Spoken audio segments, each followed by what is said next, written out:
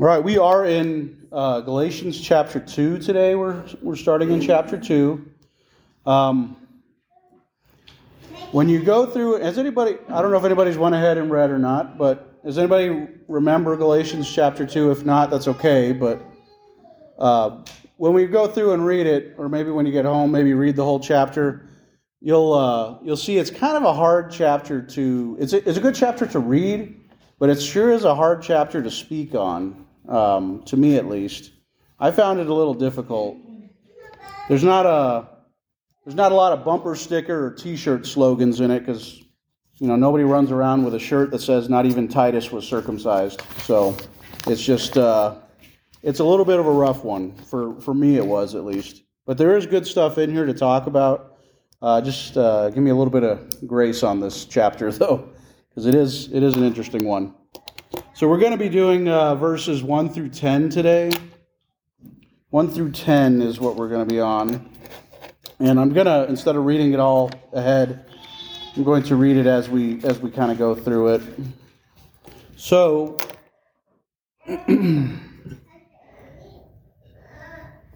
if somebody was to give you cliff notes on this chapter, though, it would essentially be what chapter 1 was that somebody was saying that to be saved, you need Jesus plus something else. So it's congruent with what we've been talking about, as it should be. But starting in verse 1 here, verse 1 and 2, it says, "Then after an interval of 14 years, I went up to Jerusalem with Barnabas, taking Titus along also. It was because of a revelation that I went up, and I submitted to them the gospel which I preached among the Gentiles, but I did so in private to those who were of reputation, for fear that somehow I might be running or had run in vain." So, Paul is talking of the gospel that he has been sharing with the Gentiles for 14 years now. He's been out there for a long time, and he is stressing that this gospel that he's sharing, given to him by God, not by men. And the fact that he hasn't been to Jerusalem in 14 years, in a way, kind of reinforces that, because obviously he has not been sitting at the apostles' feet learning from them. He was given this revelation from God of what the gospel was, and that's what he's been doing. So the reason, though, that he's wanting to go up to Jerusalem to speak with the apostles finally after 14 years, there is a concern that if it's not addressed, maybe it will divide the church, or maybe put a blotch on the church. So God gave him the revelation to go up here, to go up to Jerusalem. It wasn't his own urging. God said, "Paul, you need to go to Jerusalem and talk with these people." And this is probably referencing, this is the cool thing about any of Paul's epistles. Usually, I think all of them, correct me if I'm wrong, but you can follow them in the book of Acts as well, because that details as he was going from town to town as well.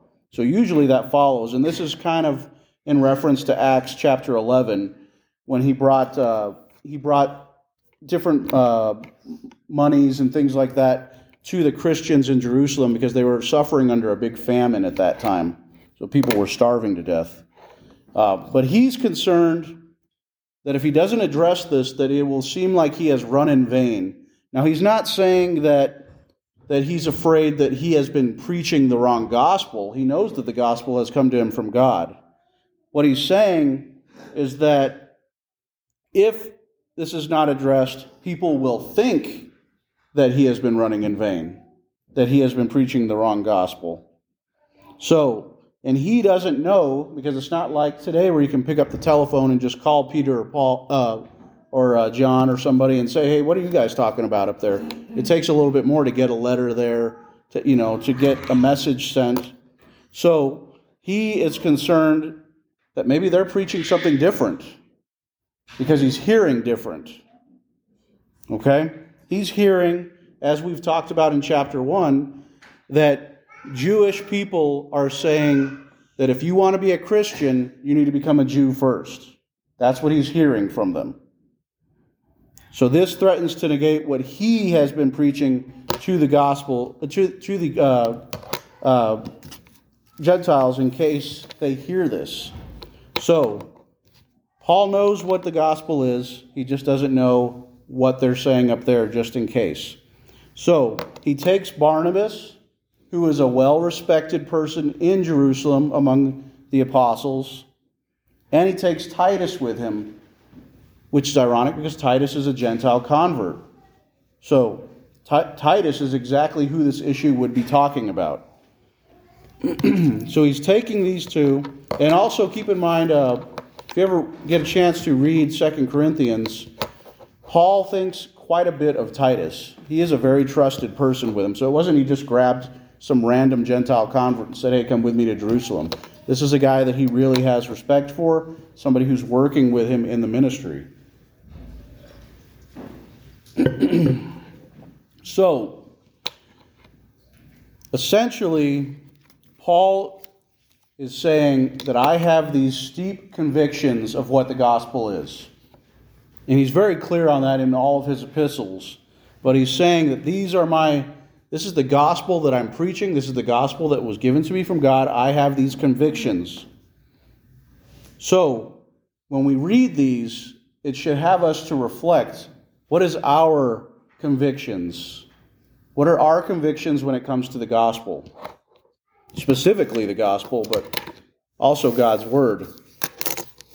Have you ever had a revelation from God? A truly powerful experience in your life where you feel like God told you something very new, perhaps new to you, something you didn't know? That can be a powerful experience for a person. So, God has a very set standard of what He has laid out for us in His Word. And if God comes and tells you a revelation, how are we to question? Who are we to question? So, let's go with a hypothetical here. I had a revelation, okay? Most powerful thing I've ever experienced in my life, okay? This revelation came straight from God. It wasn't from anybody else. Jim didn't come up and tell me one day. This was from God.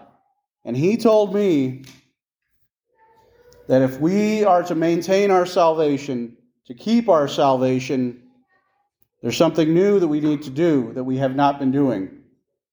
We need to wear purple socks. Okay? Everybody needs to go out and get a pair of purple socks right away. Now, I know that God gave me this revelation, so there's no questioning it.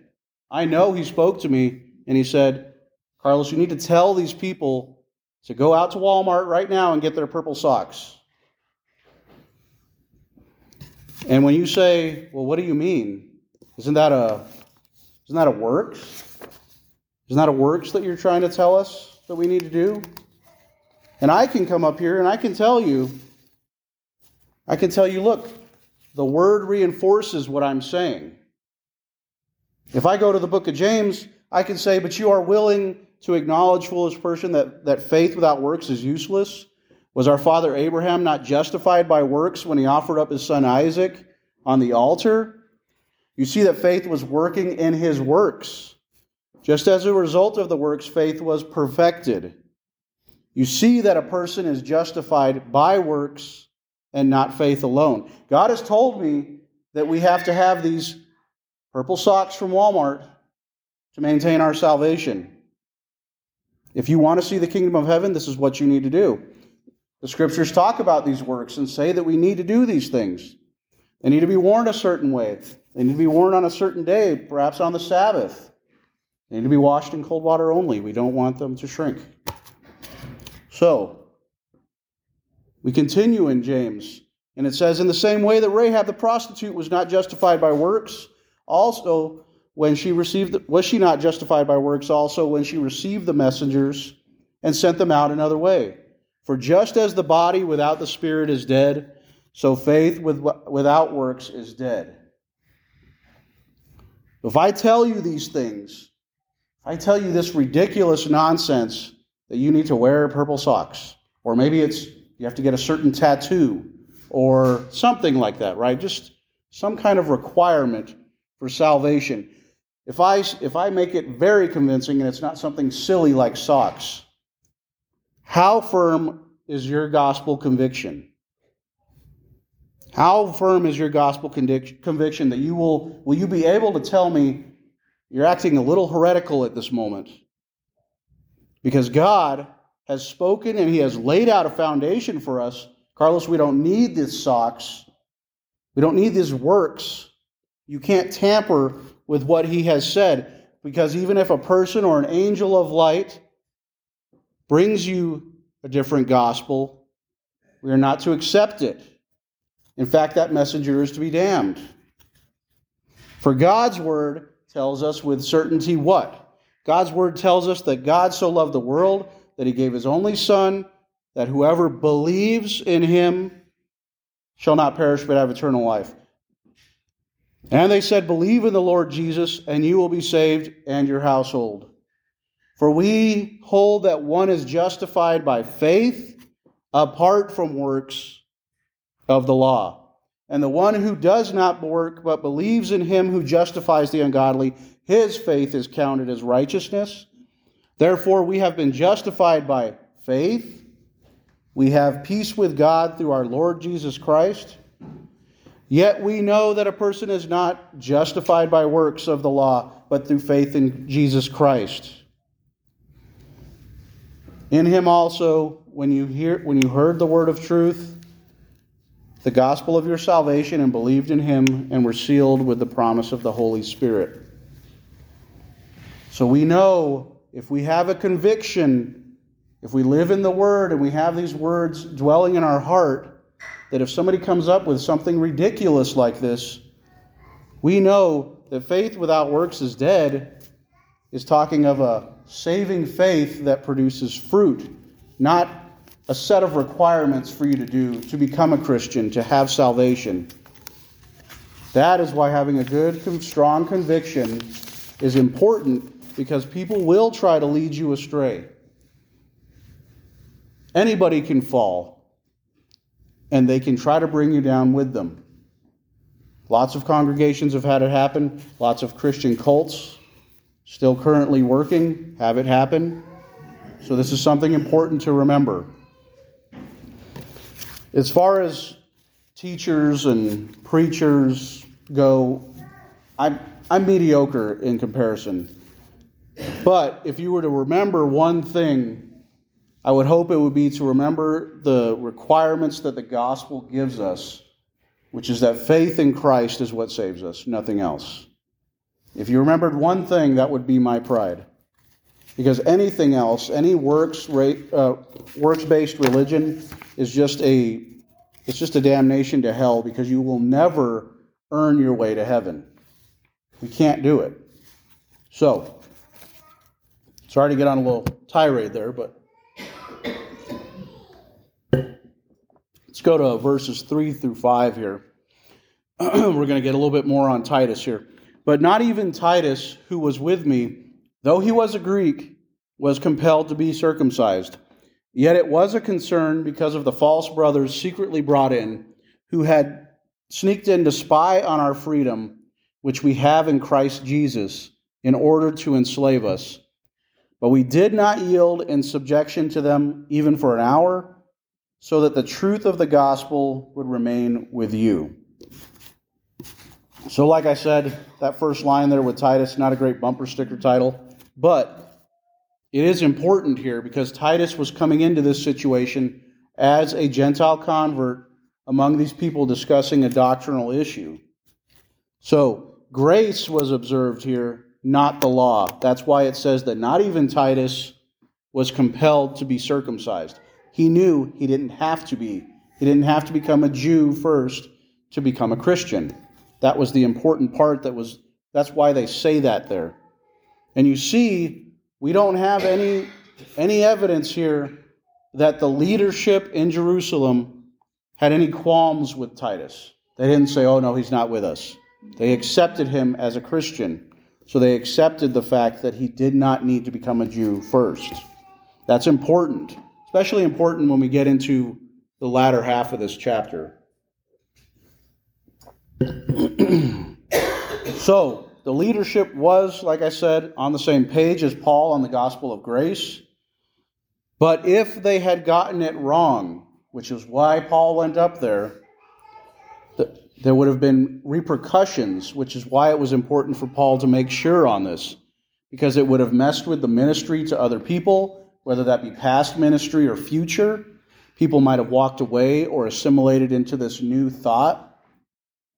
People would have lost their freedom and become slaves. We talked about this last week, maybe, I think, about how when you come to Christ, you are no longer a slave to sin. Well, this is a way to go backwards, to become a slave to sin, because they would essentially be going into works, into living under the law.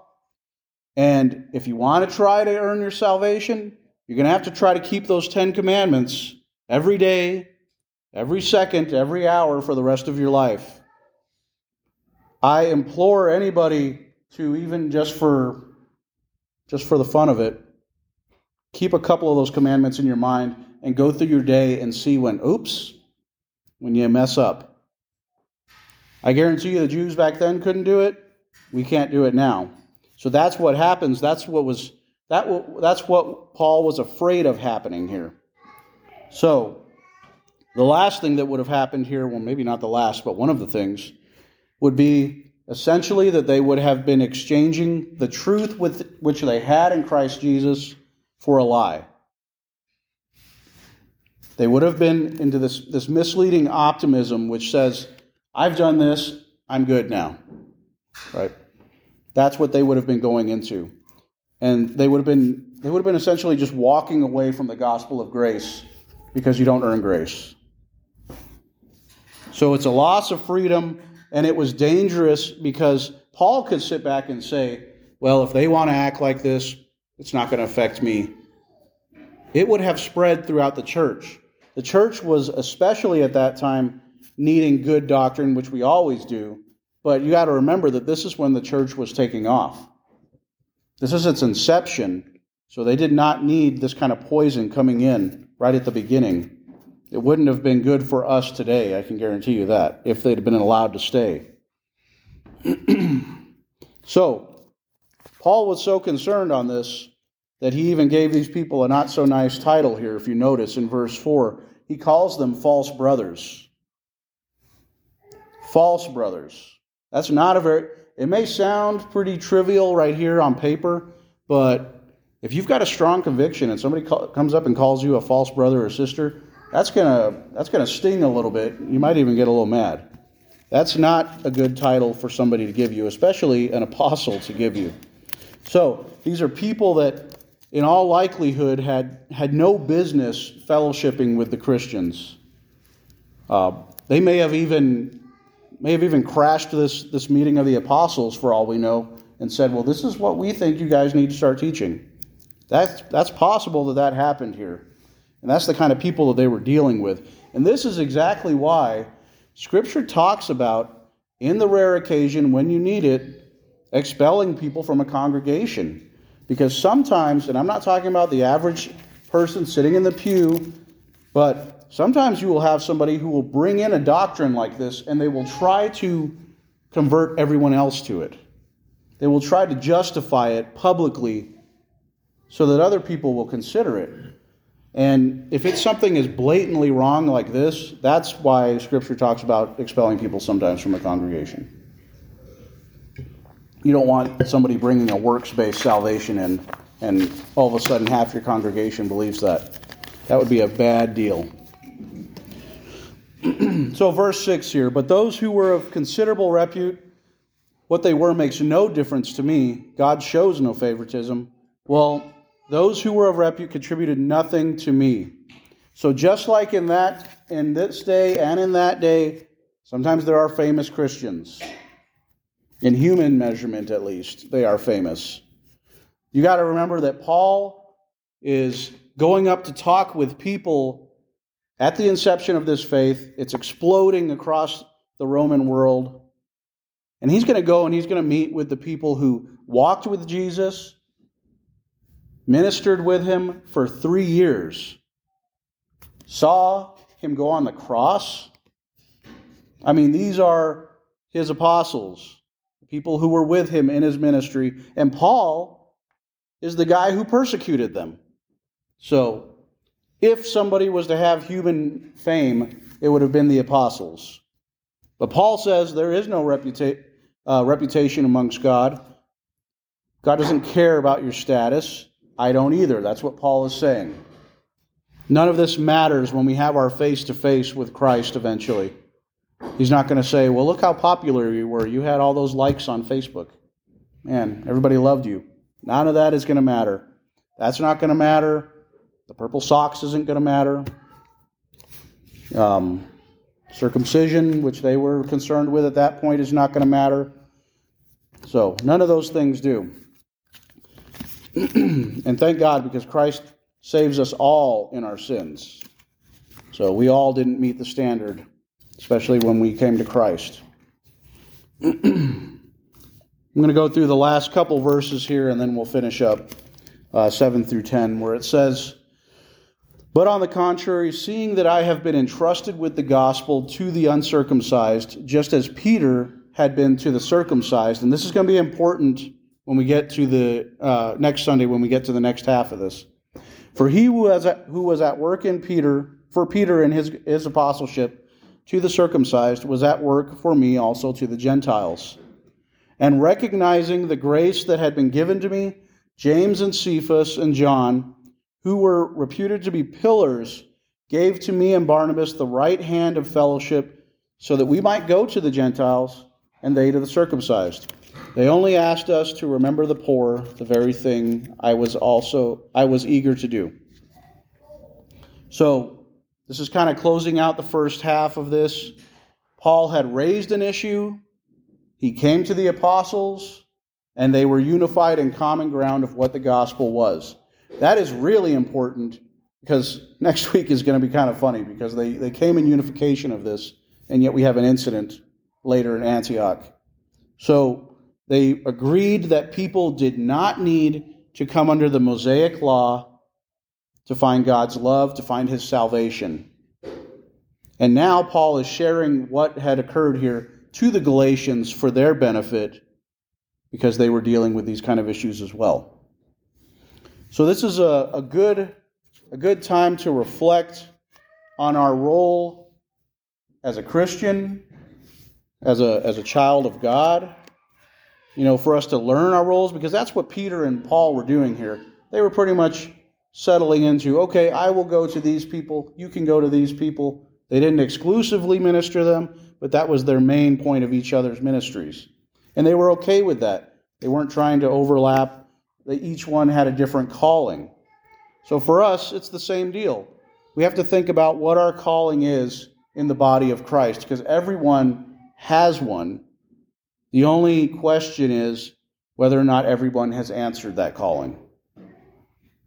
And I can't tell you what your calling is. Your neighbor can't. Your spouse can't. It's between you and God on what you should be doing for the body of Christ. Everybody's job is different, and it changes. Next Sunday, I could be sitting over there and holding Eleanor. So you just never know how things will work out.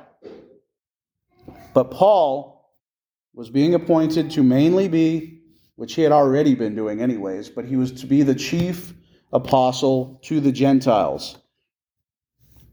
It's kind of a funny thought, but think about this for a second here. Paul is, and this is just a side issue, something, I get these little weird thoughts in my head. So, Paul is the chief apostle to the Gentiles. Peter is the chief apostle to the Jews. Why is Paul not regarded as the first pope in the Roman Catholic Church? Isn't that kind of funny?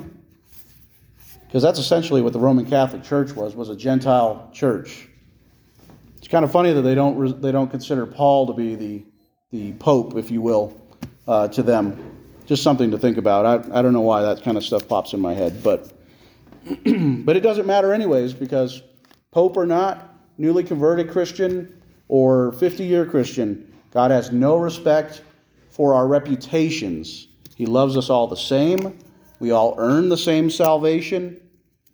But, I say but, it would have been very interesting can you imagine having been a fly on the wall back then at this meeting, to be able to see these apostles meet, these people who had the firsthand experience with Christ? That's one of the things that I kind of I don't want to die right now, but when I do die, I do look forward to meeting these people to see. They got to have some stories, I would imagine. So that's got to be something to look forward to.